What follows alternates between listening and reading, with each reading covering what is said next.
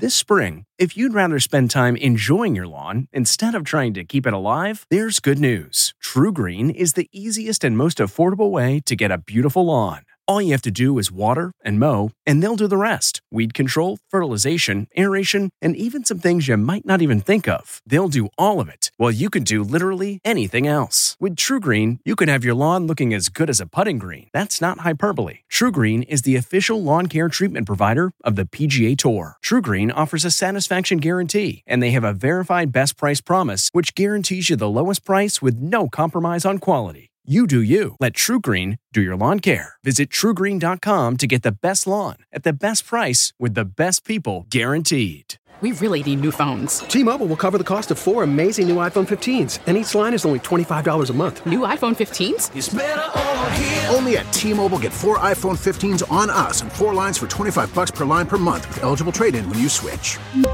Minimum of 4 lines for $25 per line per month with autopay discount using debit or bank account. $5 more per line without autopay, plus taxes and fees. Phone fee at 24 monthly bill credits for well-qualified customers. Contact us before canceling account to continue bill credits or credit stop and balance on required finance agreement due. $35 per line connection charge applies. See T-Mobile.com. This podcast is supported by FedEx. FedEx offers fast delivery, more visibility, simple returns, and weekend home delivery to 98% of the U.S. population on Saturday and 50% on Sunday. With FedEx, you get picture proof of delivery, ensuring you always know where your package is. Returns are simple with packageless and paperless returns. Plus, FedEx Ground is also faster to more locations than UPS Ground. See the FedEx service guide for delivery information. So, what are you waiting for? See what FedEx can do for your business. Absolutely, positively FedEx. Hi, I'm Jane Pauley, and this is our Sunday Morning Extra, a podcast featuring a memorable story from our latest show. I don't wanna hang up the phone yet. Mandy Moore is a singer and actress who's riding high these days after a number of years of ups and downs. She's in conversation with Luke Burbank. It sounds like you were a pretty precocious kid when it came to like performing and stuff, and you even sort of were talking your parents into driving you places and letting you do all of, sing national anthems and stuff. Like, what were you like as a little kid? I think I was far more precocious as a kid than I am now, for sure. I mean, it's just sort of the fearlessness that comes along with being a young person, not knowing the stakes out in the world yet. I was really lucky to go to a school that had a music and drama program, and every year the 6th graders put on this big production at like the touring auditorium where all the touring Broadway shows came through. And I remember being 6 years old and seeing Oklahoma. And I'd never seen a musical before. I'd never seen a play. And I remember the girl who was playing Laurie singing "Oh, What a Beautiful Morning," and I was mesmerized. And I remember turning around in my seat and watching the audience who was equally mesmerized by her and thinking, I want to do that. I want to make people feel that way. Like, that's my first time recalling, like, making that connection between, like, oh, being on stage, opening your mouth, singing, like that can have that sort of effect on people. And from then on, I would like run around the house singing The Little Mermaid, singing "Oh, What a Beautiful Morning," asking my parents if I sounded as good as the girl on stage. And that kind of led me into wanting to do musical theater. And by the time I was about 8 or 9, the Orlando Sentinel used to have this audition hotline. That every Friday I would call before school, and it would give you like all of the auditions and like at the local community theaters around town for the coming week. And I would sort of like write down with my pencil and paper before school like what ones sounded appealing, what ones were looking for children my age. So you were essentially like representing yourself as a 8-year-old kid in Orlando? I was essentially my own agent at age 8. And my parents were kind enough to drive me all across town to various different auditions. And that sort of was a very separate part of my life. Like being a musical theater nerd was not something I brought to school necessarily. I wanted to, and then I sort of transitioned into doing like local commercials and stuff. And all of that, I felt like I was living dual lives in a way, because I oddly was always concerned with people thinking that I was conceited. And I didn't, and I was a really shy kid. I don't think I stood out like in school with my friends and stuff. I sort of was just very plain in the middle, and I just didn't want to bring extra attention, I guess, to myself.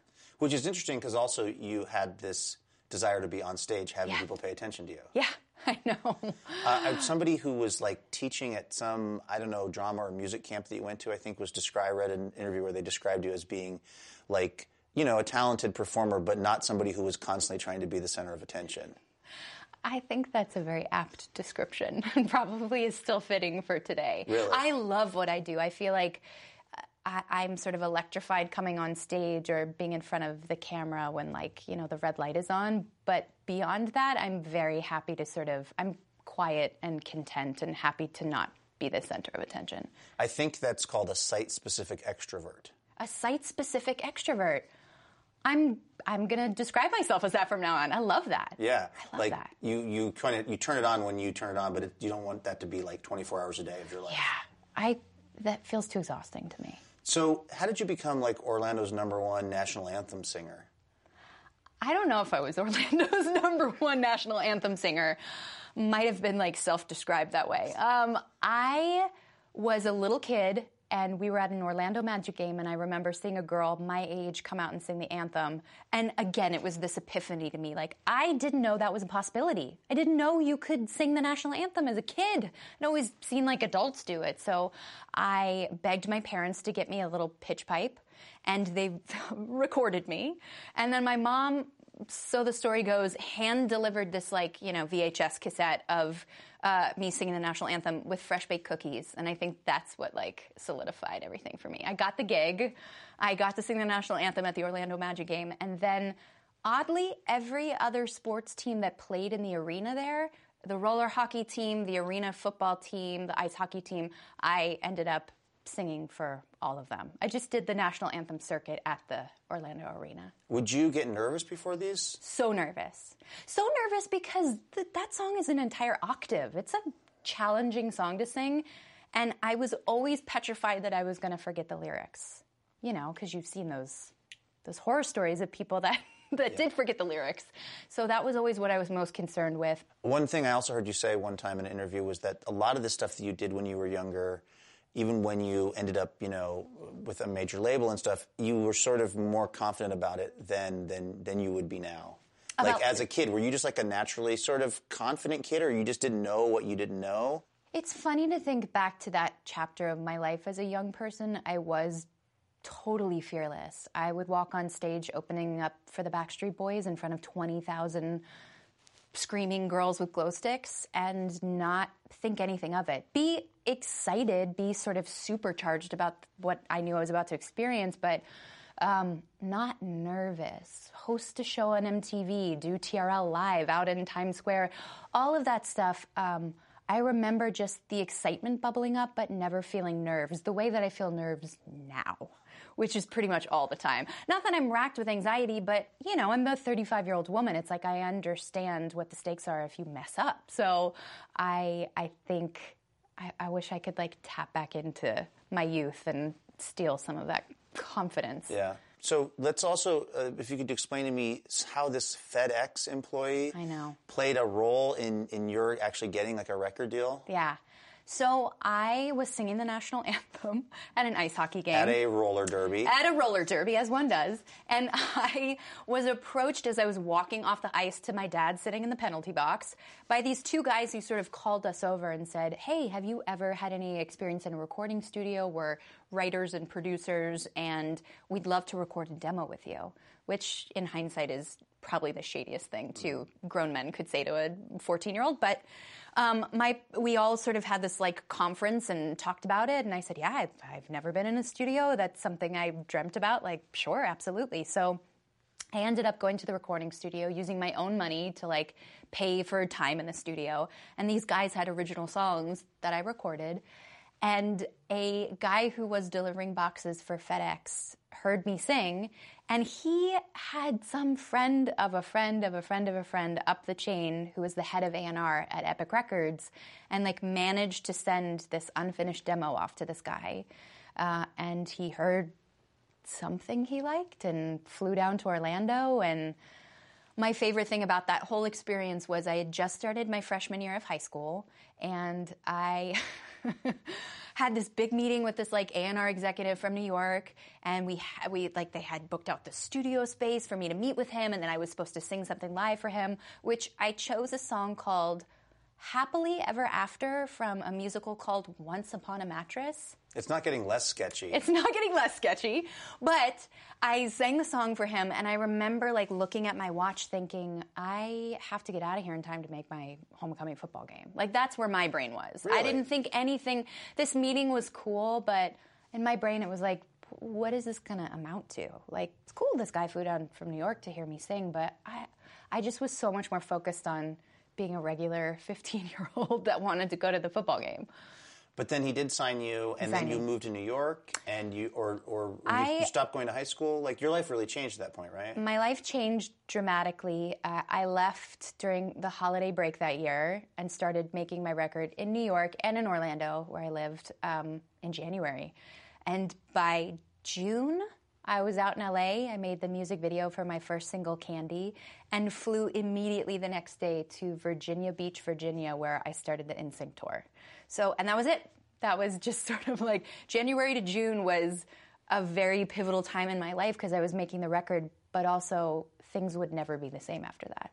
Do you think you were aware of that at the time? Like, did you understand the gravity of what was actually happening to you? No, I had no idea the gravity of the situation. I knew that my parents were worried. I mean, my dad is an airline captain and my mom is a stay-at-home mom, and we all sort of like jumped into this experience together, but nobody knew what was going on. I mean, thankfully, like, they understood, like, we know nothing about the industry. We don't want to manage you or anything. We'll just be mom and dad. And I had at least one of them always by my side, like, traveling around at that age. But I think I could sense their hesitation and trepidation about the unknown. But I was just so excited about, like, every little thing that happened. You know, it was like a new song that I was presented that I got to record, and, you know, a photo shoot, a first, like, photo shoot, like, all that. I was a 15-year-old girl, so, like, every single little thing was just the coolest experience for me. You were obviously really successful with this stuff, but you weren't like Britney Spears successful. Yeah, was that kind of lucky? So lucky. I think about that often. I never achieved the degree of success that some of my contemporaries did, and it allowed me so much more freedom to, to find the music that I wanted to do and have a hand in writing and creating, and because there wasn't that sort of expectation, like, you've had hits, you have to deliver more hits.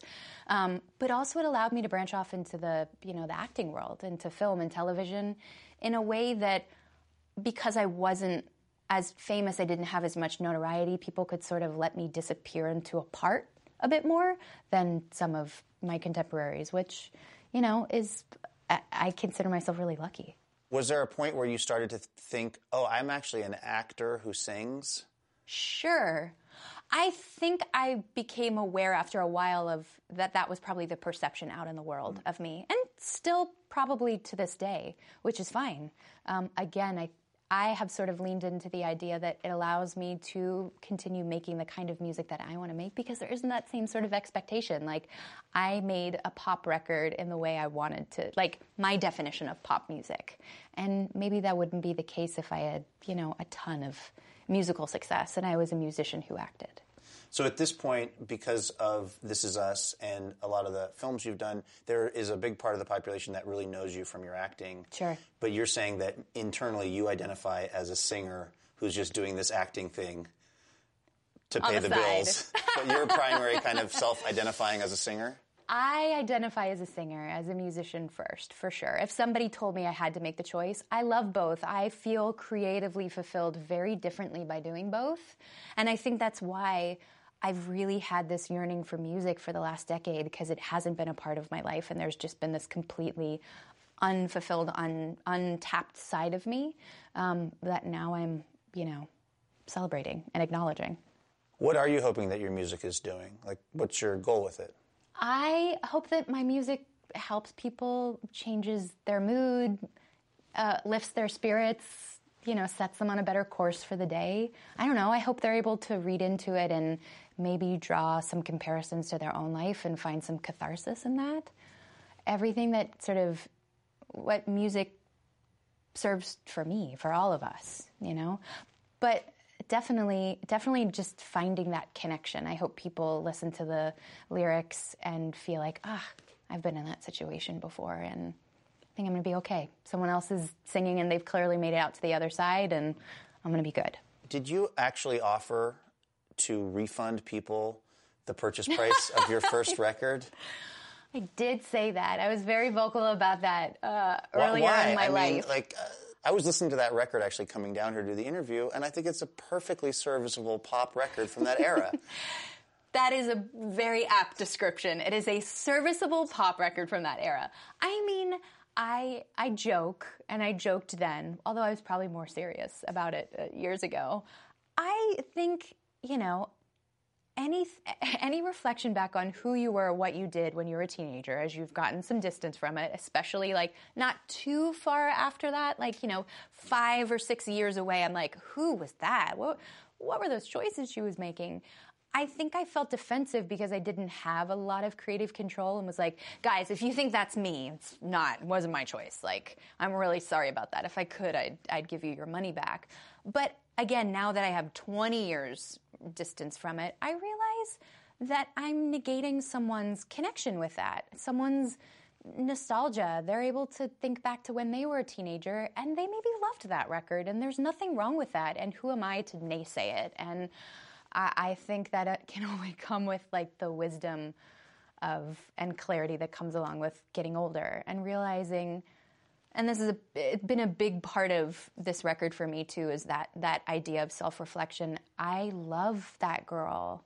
Not to get emotional, but like that girl she's in me still. She's the reason I'm here talking to you. Like, I have so much affection and respect for her. At 15, navigating a crazy adult world the way that I was able to, like, I'm able to look back now with affection for that music and kind of smile and go, well, it's maybe not for me, but I don't want to slander it for other people at this point. Yeah. If this were a therapy session, we would say you're attending to yourself, which is really positive. Very true, yes. From what I've read and also heard you talk about a little bit was the marriage that you were in to Ryan Adams, and the way that you felt that really stalled your kind of musical progression and momentum. What do you feel happened there? Like, I was at a point in my life where I was the most comfortable making myself the least priority. And I made myself as small as possible in order to make somebody else comfortable. And once I sort of removed myself from that situation and realized that that was never going to serve me or be healthy, and ultimately give me the life that I knew I deserved, things changed exponentially. The world just opened back up again. And it took some time. It took a lot of time and a lot of work and a lot of healing and a lot of self-reflection and making sense of how I found myself in that situation, how to never find myself in that situation again. But also there was so much to unpack. It really destroyed my relationship to music. It destroyed, now I'm gonna get emotional. It destroyed my sense of self. It destroyed my belief in who I was as a musician and as a singer. So I think once I removed myself from that and gave myself time to heal from it and realize the strength and the power that I bring to any situation, I've been doing this now for so long. Once I dropped those bags, I realized the power that I had, and I just haven't looked back. And to me, this record is joyful, and it's a celebration, and it's about momentum forward. I'm so sick of looking in the rearview mirror. I did so much of that for too much of my life. And I'm just excited now that I feel like this fully realized part of me is what I'm able to show people when it comes to being a musician and it comes to being a singer. And I just think it's so reflected in what I'm doing now. So I was asking you just kind of like about how it feels to be back on stage. Yeah, and singing with a live band and just being kind of like in that space. I mean, it definitely, being back on stage, it definitely feels like I'm working out after I haven't been to the gym in over a decade. Now this is something I can relate to. I've been dreaming about doing this for so long, since I met Taylor, about being able to go out on the road and play music together. So for the dream to be actualized now is kind of blowing my mind. When I was a kid, I'd go and open up for NSYNC or the Backstreet Boys, or I'd do some radio station concert, and you're playing, 5 or 6 songs? Like, that's not a real set. That's not actually touring. So I still feel like in many ways I'm doing something I've never really done before, and it's not my day job. So it's an incredibly vulnerable experience, but because of that, like I'm elated when I get off stage. I feel high. Like the adrenaline rush is unlike anything you could possibly experience. Would you say that the success of the TV show has really allowed you to kind of restart your music career? Because the music can be something that I assume you don't have to pay the bills with the music. Yeah. There's not this pressure on it of it's this or the Quiznos. This is the Quiznos. Which would be, a great name for an album. I'm just saying consider it. Basically, your first video or an early video, they tried to have you do some dancing, and they realized that was not your forte. Strong suit. It was not my strong suit, and quickly after that, they're like, you could just sing. That was the word back from the record label. Like, just sing. You can stand there and sing. If you want to, move around a little bit, that's fine. But no choreography. What is your vibe on stage these days? I mean, I move around. I feel the freedom to move around. No choreography. Other than having lots of people come out and have a good time, what are you hoping comes of all of it? What would make this a success in your mind? That's a really good question. I haven't thought too much about that. I think I'm excited to be able to stand on the other side of it and go, I did it. I've had this dream for the last, over a decade of taking my music out with the band and singing music that I'm really proud of and excited to share with people. The fact, again, that I get to do it with, my family and my husband at my side is more than a dream come true. So I think just the idea of, I want to stay present. I want to appreciate it while it's happening. Considering everything you went through with your previous marriage and just your music, to realize that you came out the other side of it, that's going to be intense, I guess. I think it's going to be intense, to just reflect back on, I'm 35 and I've been doing this since I was 15. 20 years of having a career, all the successes, all of the failures, everything in between. There's a lot to take stock of, and it will be emotional, I think, for some of those very specific shows. Being in Chicago, being in Nashville at the Ryman, being here in the hometown show, obviously in LA. Just the fact that I'm still able to do it, and that there's still an audience out there. You asked me earlier if I was aware of what my life was going to sort of be like as a kid when it kind of shot off like a rocket. And I wasn't, but I had big dreams, but my biggest dream was longevity, which is a weird thing as a young person to be aware of. It's very practical. I guess so. But it's I just knew I was I love this feeling so much. I want to be able to do it for as long as possible. And I looked at people like Bette Midler. It wasn't Madonna for me, it was Bette Midler. Because I knew she did Broadway, she did movies, she did TV, she had a family. She kind of did it all, and she was a household name on her own terms.